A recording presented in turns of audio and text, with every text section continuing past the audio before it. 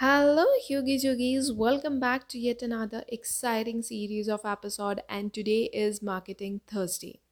We are going to talk about power of marketing with a small story of brands Savlon and Dettol. Today, most of the times, startups feel loss of motivation. They do not understand why their products or services, in spite of solving the burning problem of consumers, is not doing well. I hope this small story will give us an insight, help us to build strategies to move in the right direction. So, let's get started. In early 1990s, Dettol was a household name, the most dominant brand in Indian market. However, it had pungent smell and caused burning sensation. As a child, we all can recall this. We were actually scared even with the mention of name. Now, what Savlon did was it had overcome these two issues. It had good smell and no burning sensation.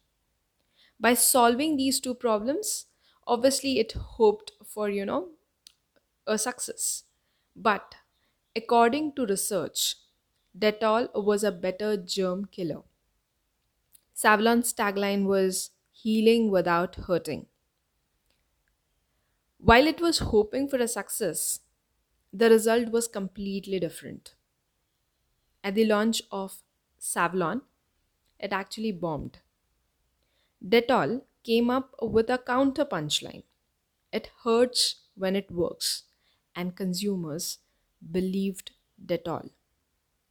Now, there's an important lesson to draw from this story on brand marketing and consumer behavior that just the product being better is no success guarantee.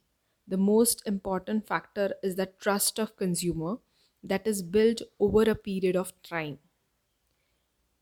I hope you like the story that I've shared with you and it really helps you to move into the direction that you're looking for. If it helped, please share it with your friends and family. Until the next times, this is me signing off. Love and peace. Bye bye.